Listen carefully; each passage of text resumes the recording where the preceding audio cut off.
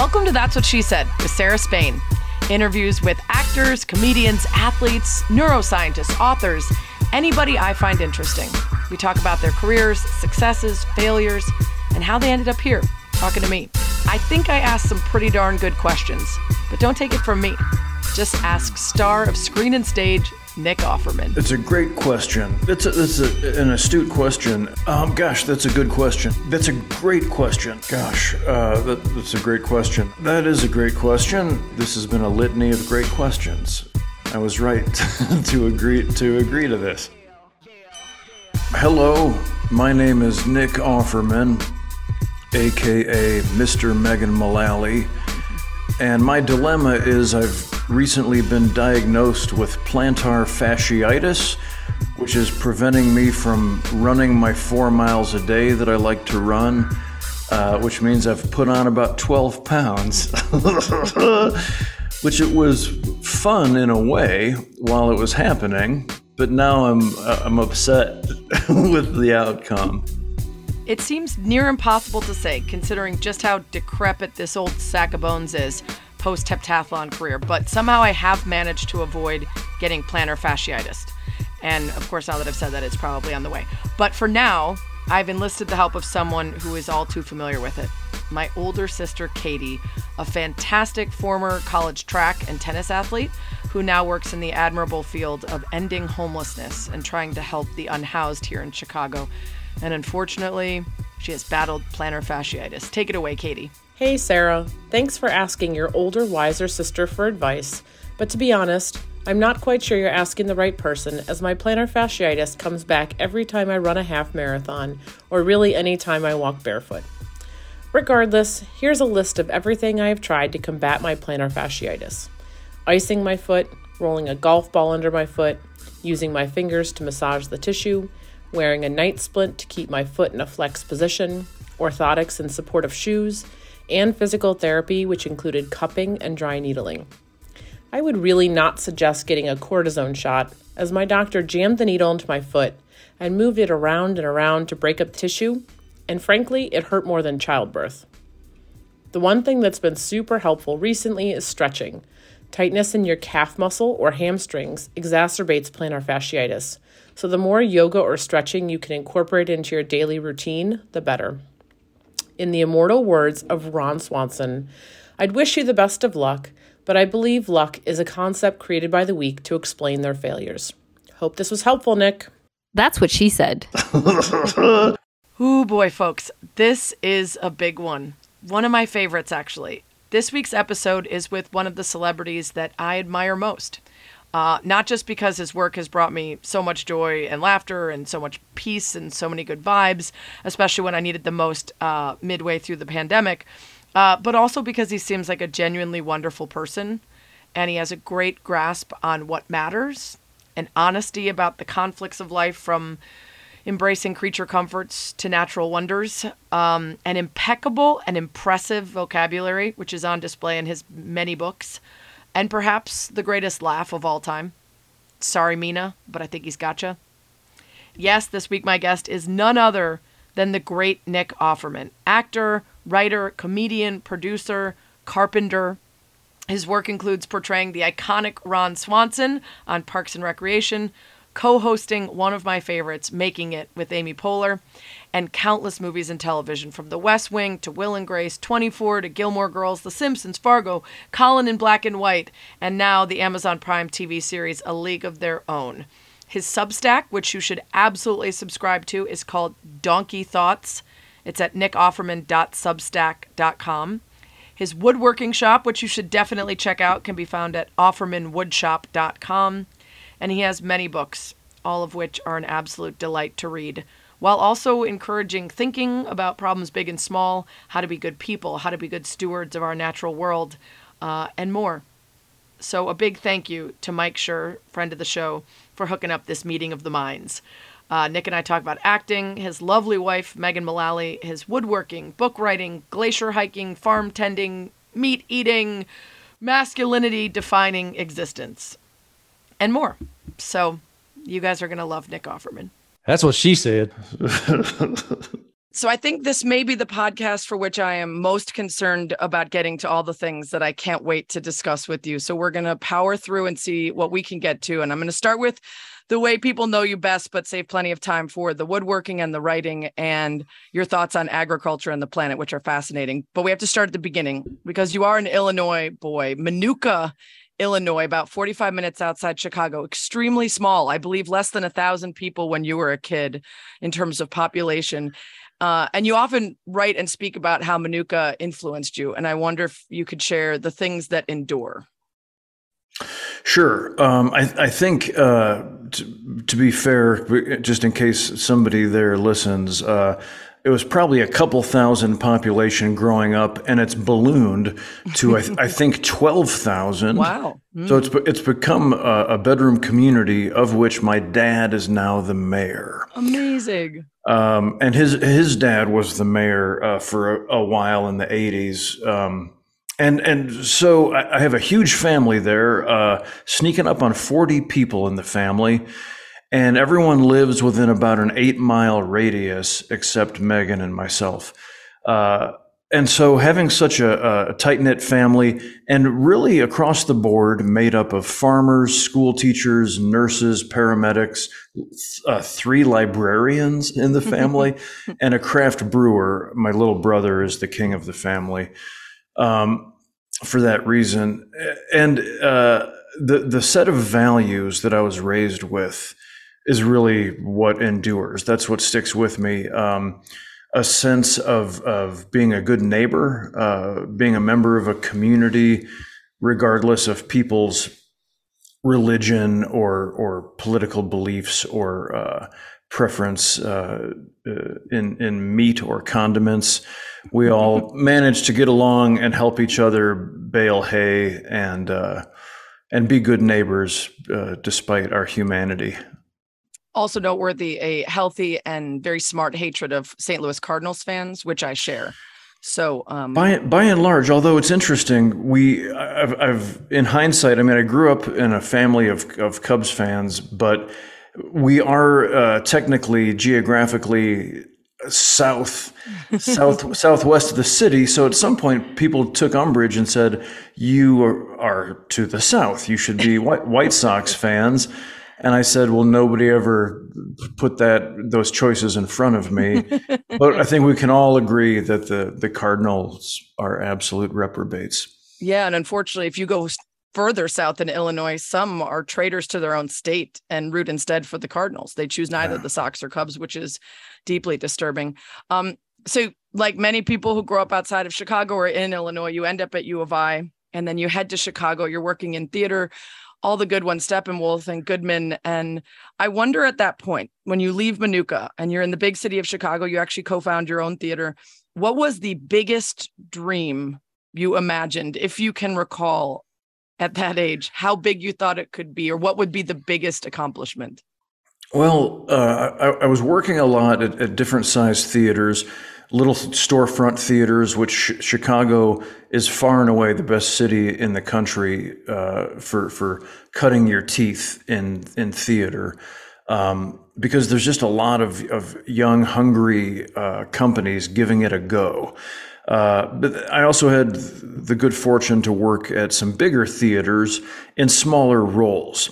And my favorite was working, I did, I think, 5 shows at the Steppenwolf Theater, which was kind of the pinnacle. That was the free solo of Chicago Equity Theaters.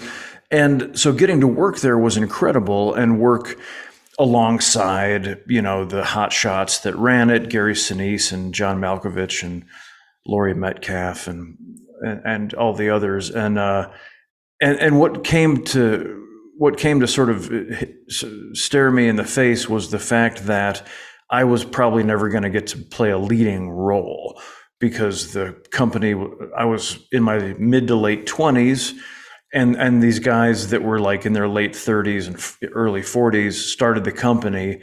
And so any role like Stanley Kowalski, for example, I have no chance of getting it because Gary Sinise is going to play it and things like that. And so I think probably there and then just getting like a substantial part at one of these big theaters, Steppenwolf or the Goodman, would have been my Mount Everest. Yeah. But you don't stick around long enough for that to take place because you follow a gal. Well, your intention is to follow a gal to Los Angeles. She disappears briefly, but you follow through on your plans to go out west, which is where you meet your wife, Megan, on the Berlin Circle, a play in which you're both cast. You also were building the set for it. So you were often wearing gold overalls that you used as a notepad because you couldn't afford paper. You were living in a friend's basement, and per Megan, you were cultivating a rich forest ecosystem on your back. And so I suppose the people want to know how you scored such a fantastically talented and bodacious lady, considering all those things. It's a great question that we still ask frequently to this day. When I look at her, when I wake up in the morning and look at her, I say, and then we own a mirror in the house, and so the math still doesn't check out. What she always describes those overalls as golden, but I feel like I should amend that a little bit because they were Carhartts. Carhartts. Overalls. That's what I thought. I sort of wondered if she wasn't familiar. And yeah, I mean, she is now because it's become like an actual fashion brand. But at the time, it was just workwear, and it wasn't that I couldn't afford paper. Working in scenery, you're in theater lighting, you're often up on a ladder, or in a circumstance, and this is pre-smartphone, and even pre-cell phone. I think this was during my pager days, and so. When you work in scenery, one of the things you always keep on your person is a Sharpie. And so if somebody would yell out, we need 11 2x4s and a bucket of 1 5/8" screws, you could just write that down on the leg of your overalls with your Sharpie. It made a lot of sense at the time, and it still does. The book, The Greatest Love Story Ever Told, is so fantastic, learning about how you wooed each other. And it's very romantic, actually, all of it. Well, thank you. I think we are admittedly pretty sappy. We feel very lucky that we found each other and that we managed to get along as two, kids in the clowning industry. It's pretty unheard of. We've been together for about 22 years now. And in fact, we were just in London and we went back to the footbridge in Regent's Park where I proposed to Megan. And I gave her a nice watch as the 20th anniversary of my proposal, and she said yes again. So I must have a hell of a personality. Must be. Well, you're very understated in your relationship. You've said in the past, we do things well on our own, but when we combine our powers, we can save the planet. So it's nice that you're humble in all things together, which is good. You do work very well together. You've been in a lot of stuff together, but it's interesting how you talk about your paths sort of mirroring each other. She got Will and Grace at 39. You got Parks and Rec at 39. So she had been through this massive fame and something blowing up several years before you. And I wonder how much you actually took from her journey through that to inform how you wanted to deal with when it becomes real big, like it became for you. It's an astute question. From the get-go, we've had a real student-teacher dynamic to our relationship. And I've always felt nothing but immense gratitude that like my own personal Obi-Wan Kenobi also wanted to make love to me. And so I was so ignorant. I mean, she was so far ahead of me in so many ways professionally.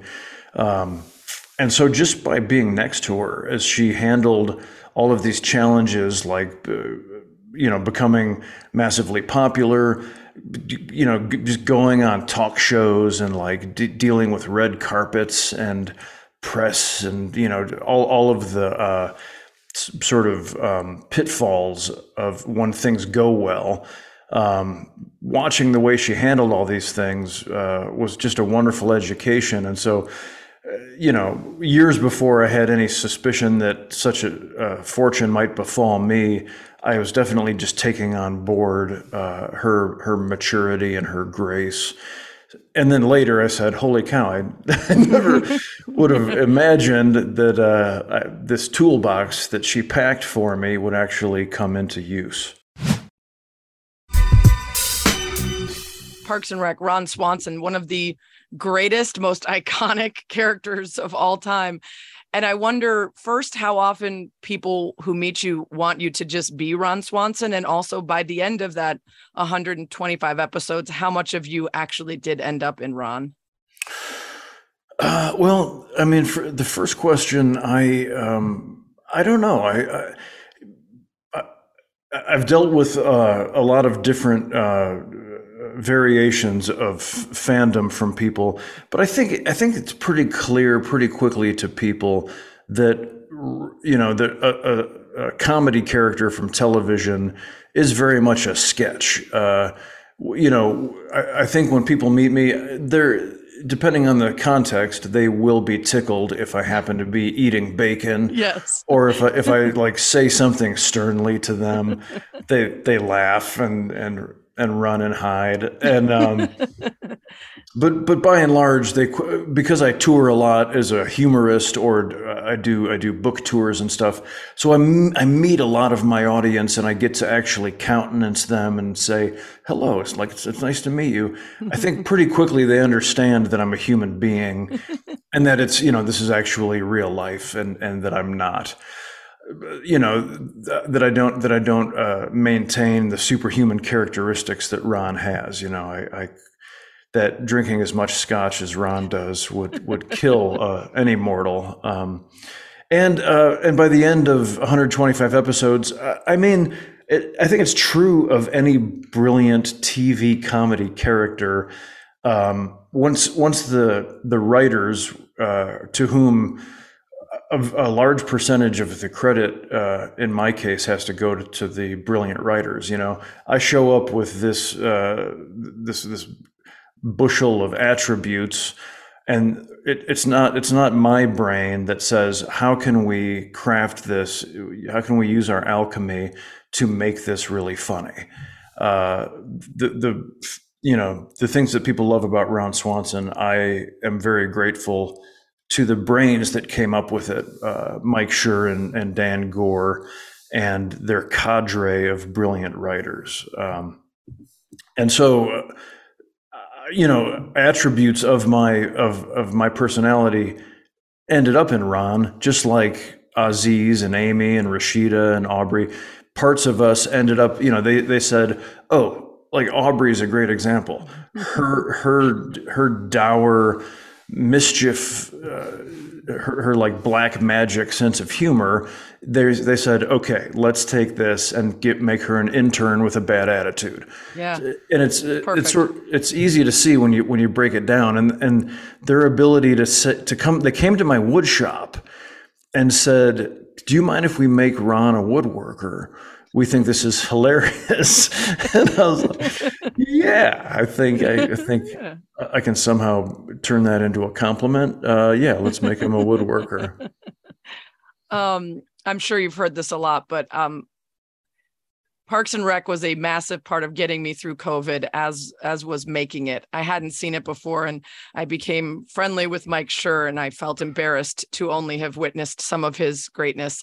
And between that and making it, you and Amy kept some spirits very high during some tough times. And I consider myself a personal publicist for making it. I haven't gotten any checks, but I have spent most of my free time trying to lure people to the goodness of it. And I thank you for that. Let's talk about your upcoming project. Oh, thank you for your service.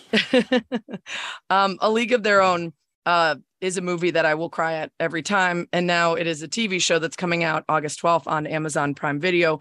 You are Casey Dove Porter, ex-Cubs pitcher who's going to coach the Rockford Peaches. These are new characters. This is not a remake of the film. So you are not Tom Hanks, but the comparisons will be made. So how did you make this your own? Well, thankfully, I didn't even have to think about it, because the source material is the same. the film and the TV series, it's like making two different things about the Civil War. Nobody's gonna think, oh, Nick must be playing Patrick Swayze's part.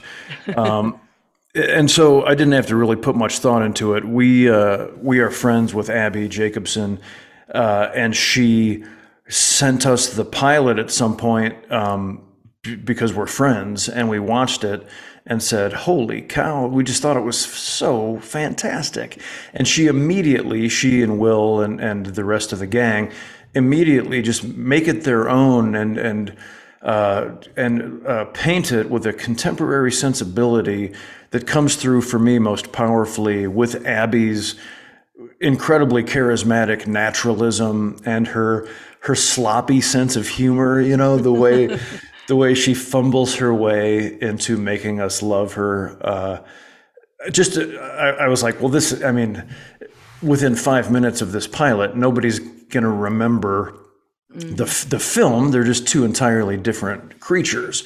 And so then when she wanted me to come do this, just as a baseball fan, and especially I just turned 52, I'm sort of beyond the age when I'm gonna maybe I'll get to play a manager or I'll get to play old Joey Votto or something. Right. Well, you were Colin Kaepernick's dad, so I think that settled it.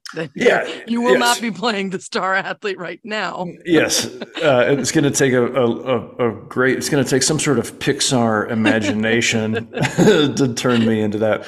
But so to get to come out and play even a little bit of baseball and be a part of this, I'm also, of course, a huge Darcy Carden fan. And then when I met the rest, and I know Kate Berlant as well, who's one of the funniest people working today. And then when I met the rest of the team, I was grinning from ear to ear the entire time because my dad was the star of our town as a baseball player and a basketball player. Our little farm town had a very Hoosiers feeling to it growing up. And my dad was a great coach. I have 3 siblings. He taught us all to play sports. And so any circumstance like that, whether I'm playing baseball or hammering a nail or splitting firewood, all of which for some reason I tend to be called upon to do quite a bit on camera, I just immediately, or park a vehicle, I just immediately think of my dad. Yeah. And oh boy, I got to make sure I do this right because I don't want to hear about it from Rick. There wasn't a lot of thought given to anything other than trying to serve, this role and this narrative as best I can. And it sounds like a really cool progression of the story that tackles more interestingly race and sexuality and things beyond the original movie, which I'm super, super excited for. We'll get right back to the interview. But first, what is your favorite word? Splendid. Splendid. What a wonderful word. 1620s, meaning marked by grandeur. Probably a shortening of earlier splendidius from the early 15th century, which, sidebar, why the hell did we stop saying splendidius? What a tremendous word. As much as I want to say splendid more often, I need to start saying splendidius. Anyway, they evolved from Latin splendidus, bright, shining, glittering, sumptuous, gorgeous, grand, illustrious, distinguished, noble, showy, fine. Man, it feels like when we use splendid now, it's a bit less dramatic, yeah? What a splendid day. Not, my lord, the Grand Canyon is splendid. Either way, splendid, splendidius, great word. Gotta use them more often. Speaking of great words, you're gonna learn today. The word of the week is roborative. This is actually a word that emerges in Nick's latest book while discussing a meal that he ate at the British farm of the Rebanks family.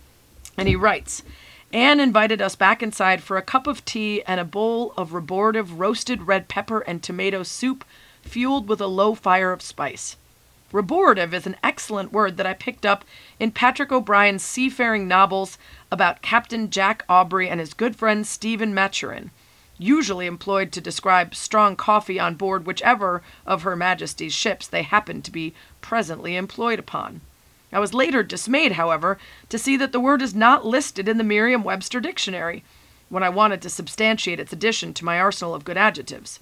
I did subsequently find it on Wiktionary.org, where it is defined as giving strength, invigorating. So I'm going to toss it around with impunity, and I hope you will as well, so that we can one day see it recognized as legitimate by those snobs over at Merriam-Webster. And he's right. I looked it up. Merriam-Webster does not have reborative, but it does acknowledge the obsolete word roborate, meaning ratify, corroborate, or strengthen, from the Middle English reboratin, and from Latin reboratus. Reborative, roborate, either way, a fine word. So, in a sentence, from Nick Offerman's Twitter, I went to a cool spa and had a reborative facial, except the facial was meat and the spa was Salt Lick barbecue. Now let's get back to the interview. You mentioned splitting wood and hammering nails. You are often called upon to portray masculinity. And in fact, I was reading the tag, or I guess caption promotion for one of your books, Paddle Your Own Canoe, One Man's Fundamentals for Delicious Living.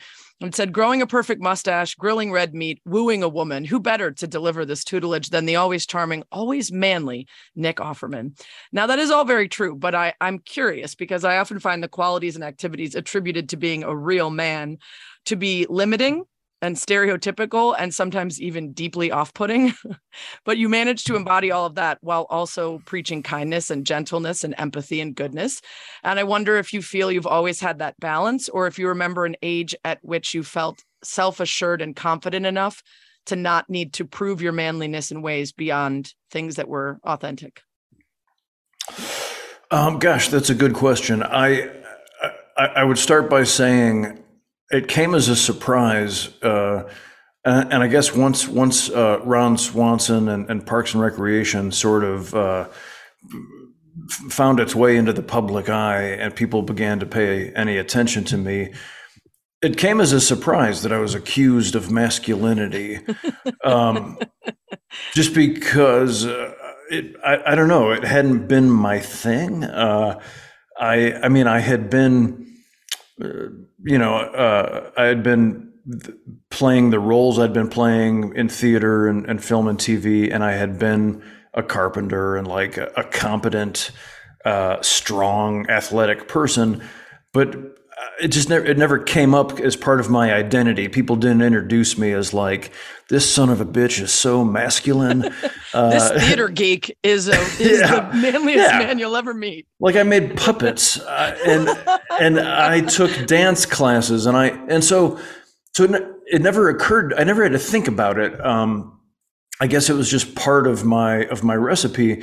Then when things like this started happening, where I began to be sort of sold or advertised as one manly hunk of beef, I was like, okay, hang on now, because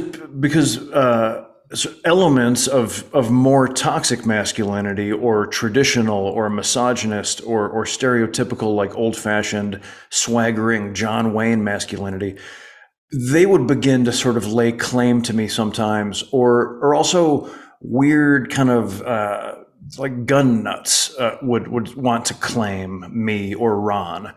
Libertarians who didn't understand that the show was a comedy to this day are just so heartbroken. I mean, the look on a libertarian's face when he realizes that, like, I want them to have health care, they immediately contemplate suicide, which is literally counterintuitive. But so I mean, I'm a human being, and one of the things that I try to always promote is nuance. Each one of us is very different. I may have this masculinity, but I've often said I have two beautiful sisters who could beat the crap out of me. And like all the things that people think are manly about me, I want to erode the need we have to genderize these things. at my wood shop, we have fallen into a tradition of hiring where it's almost exclusively women now, or gender nonconforming folks, because just for this reason, where people would say, "Oh, you have a wood shop? That's so cool. That's for like dads out in the garage kind of thing." I was like, "No, it's people who love to make things out of wood. Like the women of my shop are super badass, and I and other guys that who I know that make things, we also love to like sew clothing and bake and do like traditional, things that are old-fashioned female gendered activities. So, I think I don't know if this is sort of a generalized answer to what your question was, but in order to present a palatable version of masculinity, I think, or any humanity, it's because I'm aware of my faults. I immediately try to lead with love. I try to bring love and say, okay, look, we can chop firewood. I can build a building if we need me to, but it's because I want us all to prosper and be happy. Everyone is welcome in that building once you build it. Exactly. Yeah. And if anybody here can swing a hammer, by all means, let's all pitch in. Since we're on hammering and woodworking, I have a woodworker friend, Mackenzie Reed, who started his own shop recently called Revivalist Woodworking, and he has presented me with a 3-question woodworking speed round. We will expeditiously scratch your woodworking itch, but quickly, therefore not scaring away all the folks who will not understand these questions. Number 1, smart. Do you think vintage Japanese hand chisels are worth it, or should I stick with a good set of Lie Nielsen? Lee Nielsen and I mean, it's not like those are cheap either. Either one, as long just make sure you get good steel that will hold its edge. Okay. Number 2, what's your favorite project to build from Good Clean Fun, your book? Oh boy, a canoe paddle is the first one that springs to mind. Nice. Number 3, what type of joint do you enjoy making the most? I will take that bait and say a blunt. Perfect. Bonus non-woodworking question from him. If you had to pick one person to meet from your book, Gumption, who would it be? Oh boy. Gosh. I'm gonna go with Eleanor Roosevelt. That's a good one. I just saw something about her maybe a year or 2 ago, and I was like, how is this woman not someone we talk about more? Just wild. She's astonishing. Yeah. Speaking of books, I read your most recent, Where the Deer and the Antelope Play, the pastoral observations of one ignorant American who loves to walk outside. And the book itself is also a delight, full of potentially extemporaneous and unnecessary words, much like the title, but it's wonderful to read, and it is a journey because of that. And it starts by recounting a hiking trip in Glacier National Park with Wilco frontman Jeff Tweedy and famed columnist George Saunders, and then stories from the farm of James Rebanks and family, who shepherds a farm near Manchester, England, and then finally traveling cross-country in an Airstream with your wife during COVID. It truly is a journey of a book. I quickly have to ask you, since I'm from Chicago and I've been to Wilco shows and met Jeff Tweedy, have you heard the J.C. Brooks and the Uptown Sound cover of Wilco's I'm Trying to Break Your Heart? I have not. I'm afraid I don't know that band. Well, it is a small Chicago-based, but the cover is absolutely spectacular. And I would, as a Wilco diehard, I would highly recommend you give it a listen sometime. I will. Thank you. I'll send it to your rep so that you have it written down. Thank you. Let's talk about the beginning of the book, because I love it. You guys are in Glacier National Park, and Tweedy is, of course, exhibiting superhuman feats like snagging glasses about to fly off of a raft, or slipping, falling, and then getting back up, another superhuman feat that few humans can pull off. But in the beginning, you sort of lay out how the great minds have thought about our relationship with nature. And there's this great quote from your favorite, Wendell Berry. And so I go to the woods. As I get in under the trees, dependably almost at once, and by nothing I do, things fall into place. I enter an order that does not exist outside in the human spaces. I feel my life take its place among the lives, the trees, the annual plants, the animals and birds, the living of all these, and the dead that go and have gone to make the life of the earth. I am less important than I thought. The human race is less important than I thought. I rejoice in that. My mind loses its urgings, senses its nature, and is free. That is so beautiful. And you're so honest in the book and throughout your work about your love of nature, but also man-made comforts. And I just talked to another guest about this recently, struggling to find the balance between not craving one when enjoying the other, or not wondering how you could possibly live in the city when you go to the country, and then being in the country and saying, how could I possibly not live in the city? Have you found the secret to reconciling those? Gosh, that's a great question. No, the short answer is no. I don't know if I will ever. I mean, for me specifically, I have this crazy life where I just spent 2 months in England shooting a movie and reading actually a new Wendell Berry book that's coming out this fall called The Need to Be Whole. And it's incredible. And so I'm constantly pondering these questions. While I was there, Megan and I went to visit James Rebanks and his family and the 4 cows that I own in his herd. And so I'm literally living out this question. I'm constantly wrestling with this balance of London is our favorite city to be in. We saw some incredible theater. It's the greatest place to see theater, I think.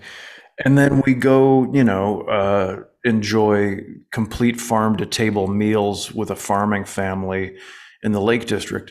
And I think that's the question in front of us as a species is, how can we come to reconcile the incredible creature comforts that we've developed through technology while being equitable to Mother Nature in the way we use her resources, because the way we're doing it right now is obviously unsustainable.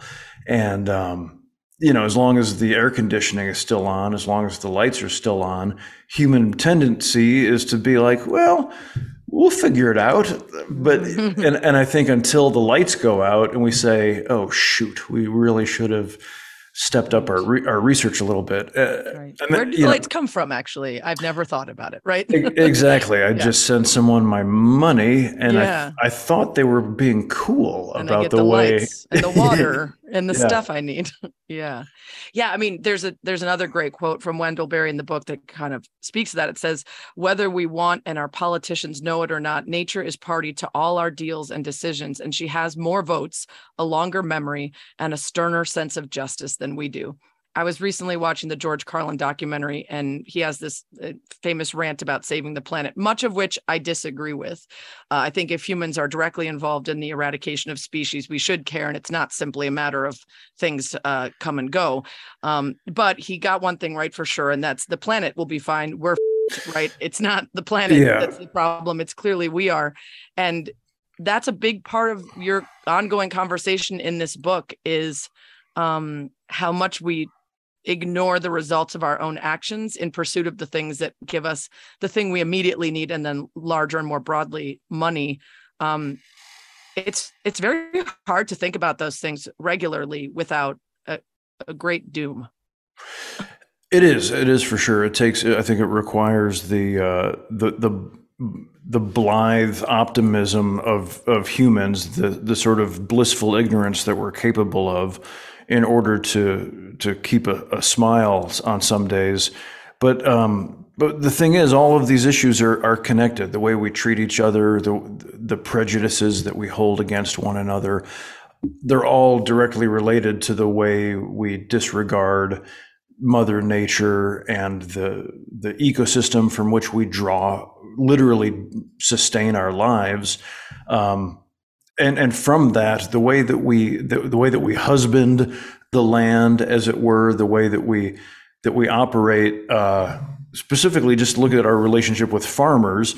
By and large, we disregard farmers. We're like, who cares? Like, you mean from like storybooks. We're so disconnected from who provides our food. And not only farmers, but foresters and the people who fish the oceans and so forth.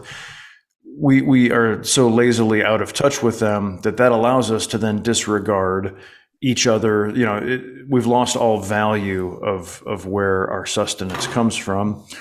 And I'm with my plucky sense of humor trying to it works. continue reminding us that we should pay attention to those things, and that's exactly why everybody deserves the same amount of rights and respect.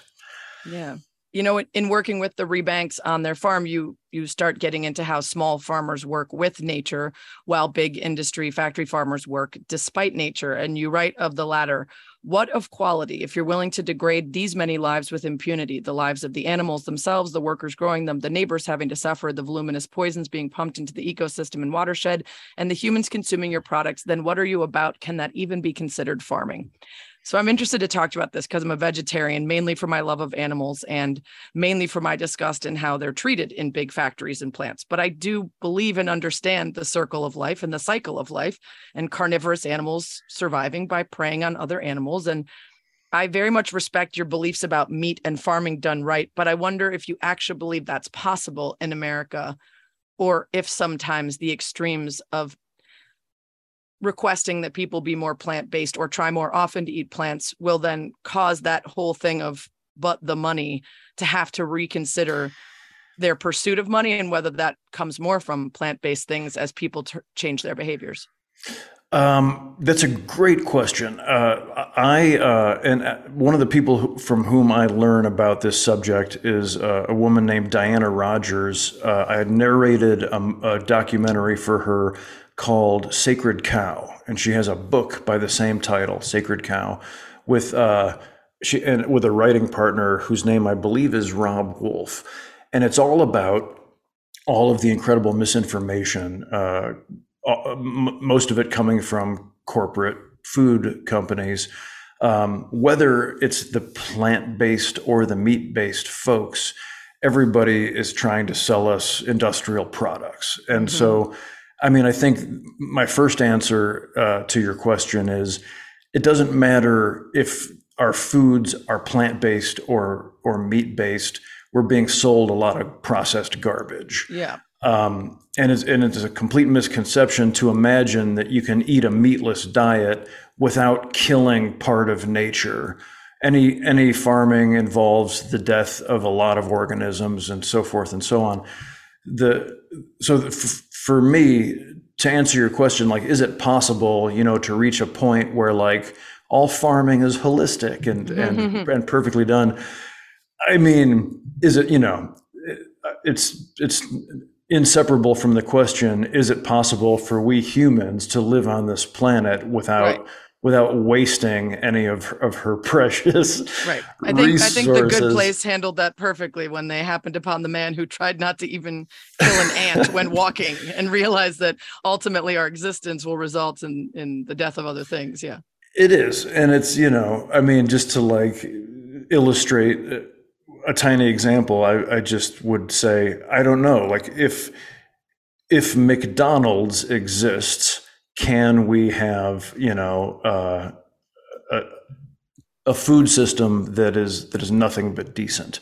And it doesn't seem like those things can ever be reconciled. You can't I say in my book, the terms, I'm talking about meat packing plants, and I say the terms meat and industry should never be, or factory, should never be in the same sentence. So as long as we're industrially trying to provide food on a corporate level, the whole point of that is not to provide sustenance or health to the consumers or to the people eating. And so it begs the question, what is food for? It's to give us health and life. And it should be delivered, it should be created and delivered and received with love. But it's become a massive percentage of the food that is available to most of us is not created with love. It's created with a profit in mind. And so it's made less good so that the people can make more of a profit.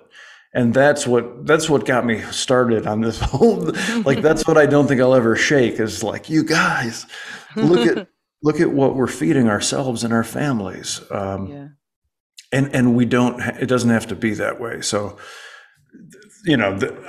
I think, like with all human efforts, and again through my collaboration with Mike Schur, my book Gumption I dedicated to Mike and said, thank you for showing me how funny we can be while saying I love you.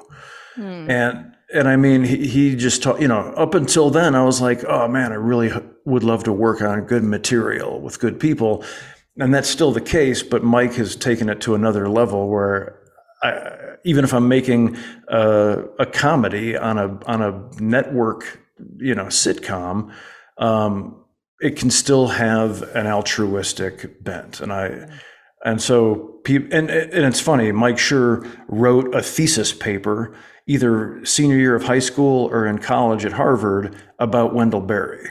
No way. That's crazy. It all.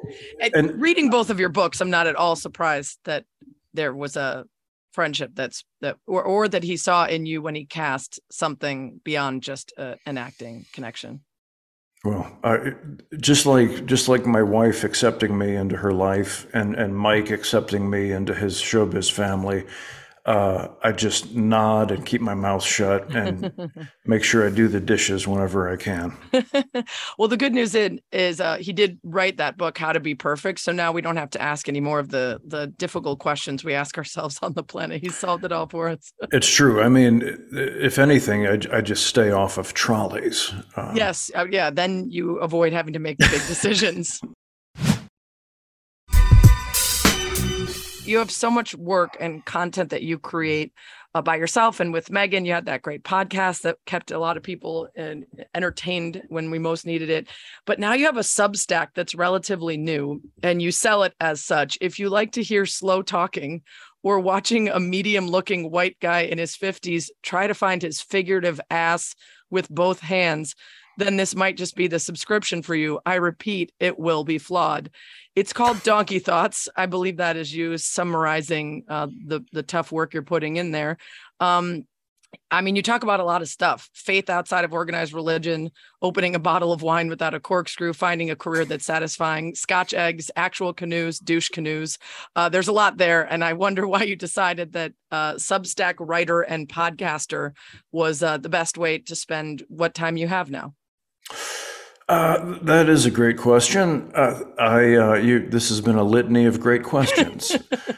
I was right to agree to this.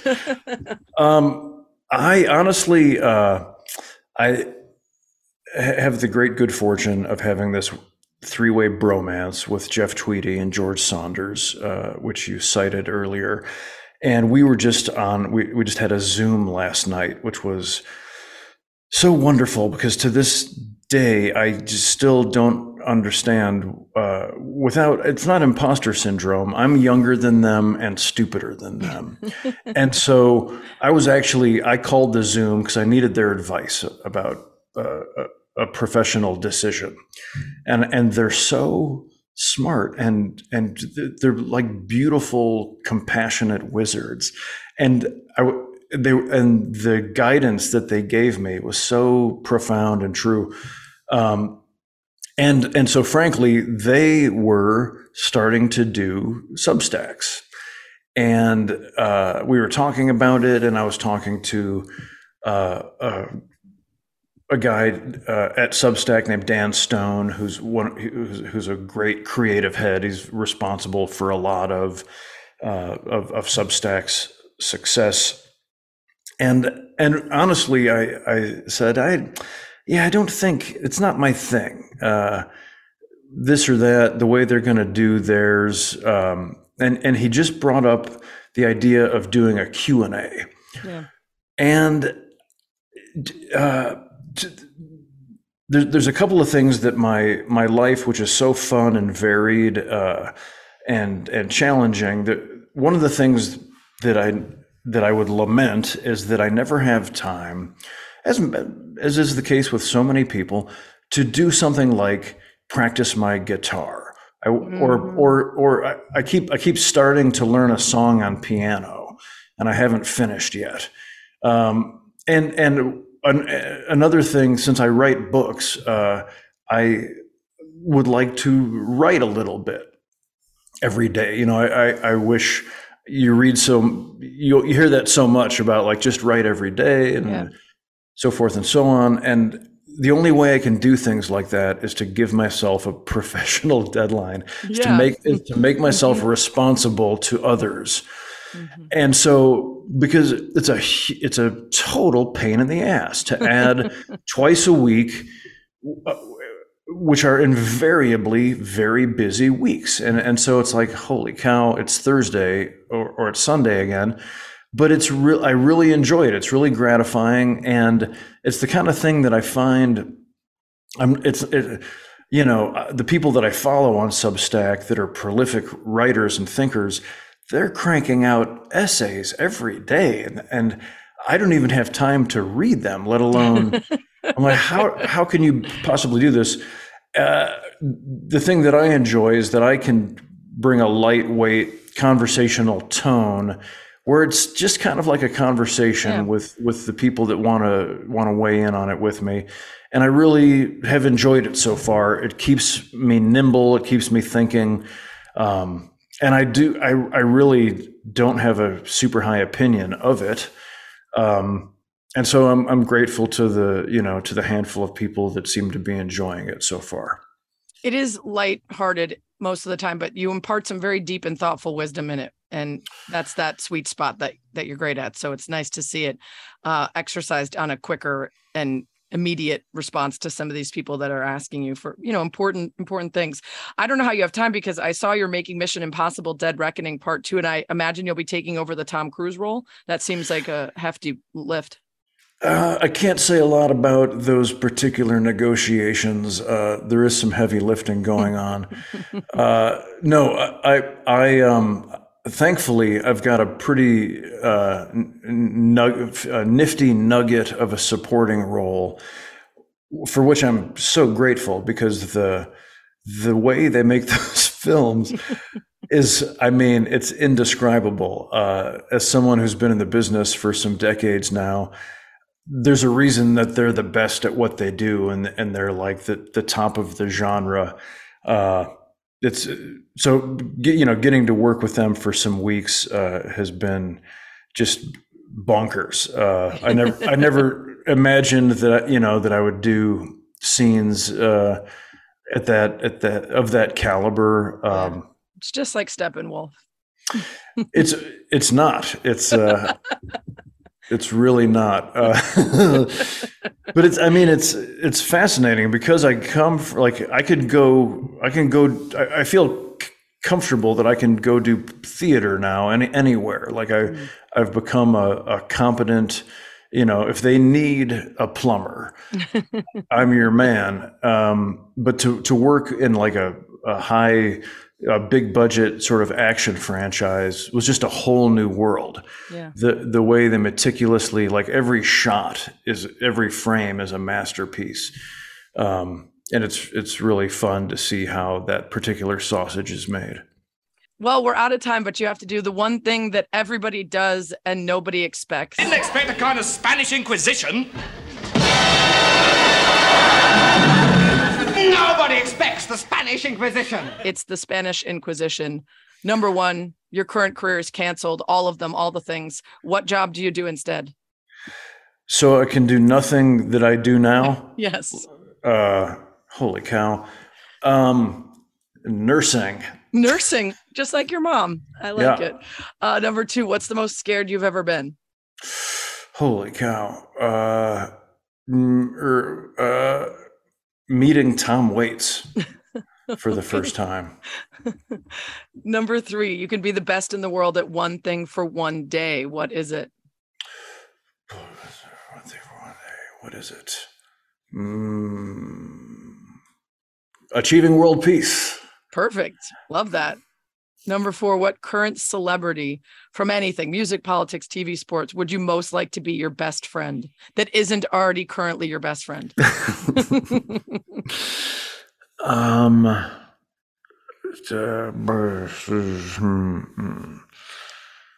don't get out much.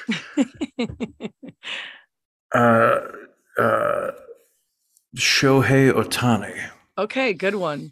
Good one. For some reason, I imagine you have you ever hung out with Stephen Colbert? I feel like you guys would be an interesting. Yes, Stephen horned his way into the three-way bromance, and okay, good. I imagined that in my head. I just respect you both a lot, and I love and admire Stephen. He's a true gentleman. Number 5, what's your biggest, most meaningless pet peeve? Pet peeve. The lack of nuance in modern cancel culture. Very meaningful, but I'll give it to you. Number 6, what's the most embarrassed you've ever been? I'm hard to embarrass. I imagine. The most embarrassed I've ever been. When I the first guest star job I had in LA was on a show called Profiler, which was not good. And I had a party to watch the episode. And that's when I realized you shouldn't have a party with your friends to watch things that you don't know the quality of. It was powerfully embarrassing. My first role when I moved to LA, when I tried to do comedy, was in an ESPYs ad that I was cut out of, but was not informed that. So I told everyone I know to keep watching because there's a bunch of different versions, none of which I was in. So I also learned, just make sure that you made that final cut before you tell anyone to start watching. It's a powerful lesson. Yes. Number 7, what's the thing about yourself you'd most like to improve? I would like to improve my selflessness. It's a good one. Number 8, any musician or band, alive or dead, can play your next party. Who is it? Tenacious D. Yes. Oh, that'd be fun. Number 9, what would you consider your biggest failure? Biggest failure.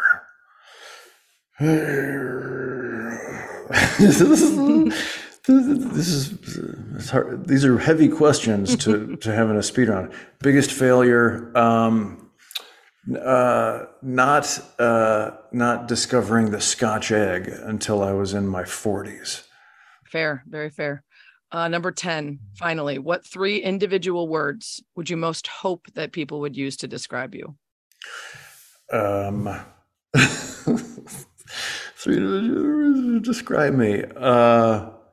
Decent, hardworking, and fragrant. Perfect. The final bonus question, who should I have on this podcast that would be an amazing person to talk to from any walk of life or industry? Well, George Saunders is who springs to mind. He is, held to be kind of our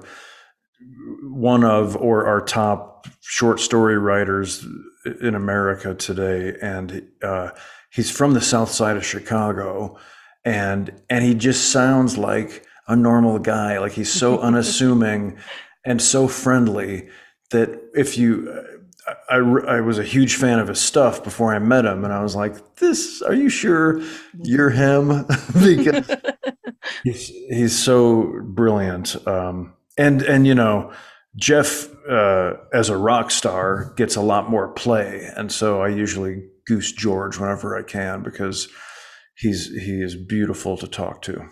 I dig it. You've been beautiful to talk to. Thank you so much. I know you're so busy. I really appreciate you taking the time. And I really, truly admire all your work beyond just, hey, you made me laugh. So it's very valuable. Well, I really appreciate it. Thanks for your thoughtful questions. And I hope I'll get to see you again for the next one. That's what she said. Oh, yeah. One more thing. This is a place for rants, raves, everything in between. I'll complain. I'll tell you a story. I'll tell you what to read or listen to or watch. And this week, it's Wendell Berry. Nick spends a lot of time online in his books, his Substack, everywhere pretty much, talking about Wendell Berry. And there just happens to be a fairly recent profile of him in the New Yorker, February of this year to be exact, entitled Wendell Berry's Advice for a Cataclysmic Age. 60 years after renouncing modernity, the writer is still contemplating a better way forward. It's by Dorothy Wickenden, who visited Berry at his log cabin in Kentucky, just south of the Ohio border. Here's a tiny bit from the story. From this sliver of vanishing America, Berry cultivates the unfashionable virtues of neighborliness and compassion. He divides his time between writing and farm work, continuing his vocation of championing sustainable agriculture in a country fueled by industrial behemoths, while striving to ensure that rural Americans, a mocked, despised, and ever-dwindling minority, do not perish altogether. Whenever the country struggles with a new man-made emergency, Berry is rediscovered. A Twitter feed called @WendellDaily recently circulated one of his maxims. Quote, "Rats and roaches live by competition under the law of supply and demand. It is the privilege of human beings to live under the laws of justice and mercy." The story in The New Yorker is worth a read, and it also promotes a new book by Wendell Berry, which is out this October, called The Need to Be Whole, Patriotism and the History of Prejudice. This is from the book summary. Wendell Berry has never been afraid to speak up for the dispossessed. The Need to Be Whole continues the work he began in The Hidden Wound in 1970 and The Unsettling of America in 1977, demanding a careful exploration of this hard, shared truth. The wealth of the mighty few governing this nation has been built on the unpaid labor of others. Without historical understanding of this practice of dispossession, the displacement of native peoples, the destruction of both the land and land-based communities, ongoing racial division, we are doomed to continue industrialism's assault on both the natural world and every sacred American ideal. Berry writes, quote, "To deal with so great a problem, the best idea may not be to go ahead in our present state of unhealth to more disease and more product development. It may be that our proper first resort should be to history, to see if the truth we need to pursue might be behind us, where we have ceased to look. If there is hope for us, this is it, that we honestly face our past and move into a future guided by the natural laws of affection. This book furthers Mr. Berry's part in what is surely our country's most vital conversation." Sure sounds like a book worth reading to me. You can always tweet me @SarahSpain if you have guest suggestions, questions, or more, and you should always go to the iTunes or podcast app, subscribe to That's What She Said with Sarah Spain. Rate it 5 stars, please. Give me a nice review. Maybe you'll show up on the pod. Thanks as always for lasting about an hour with me. That's what she said.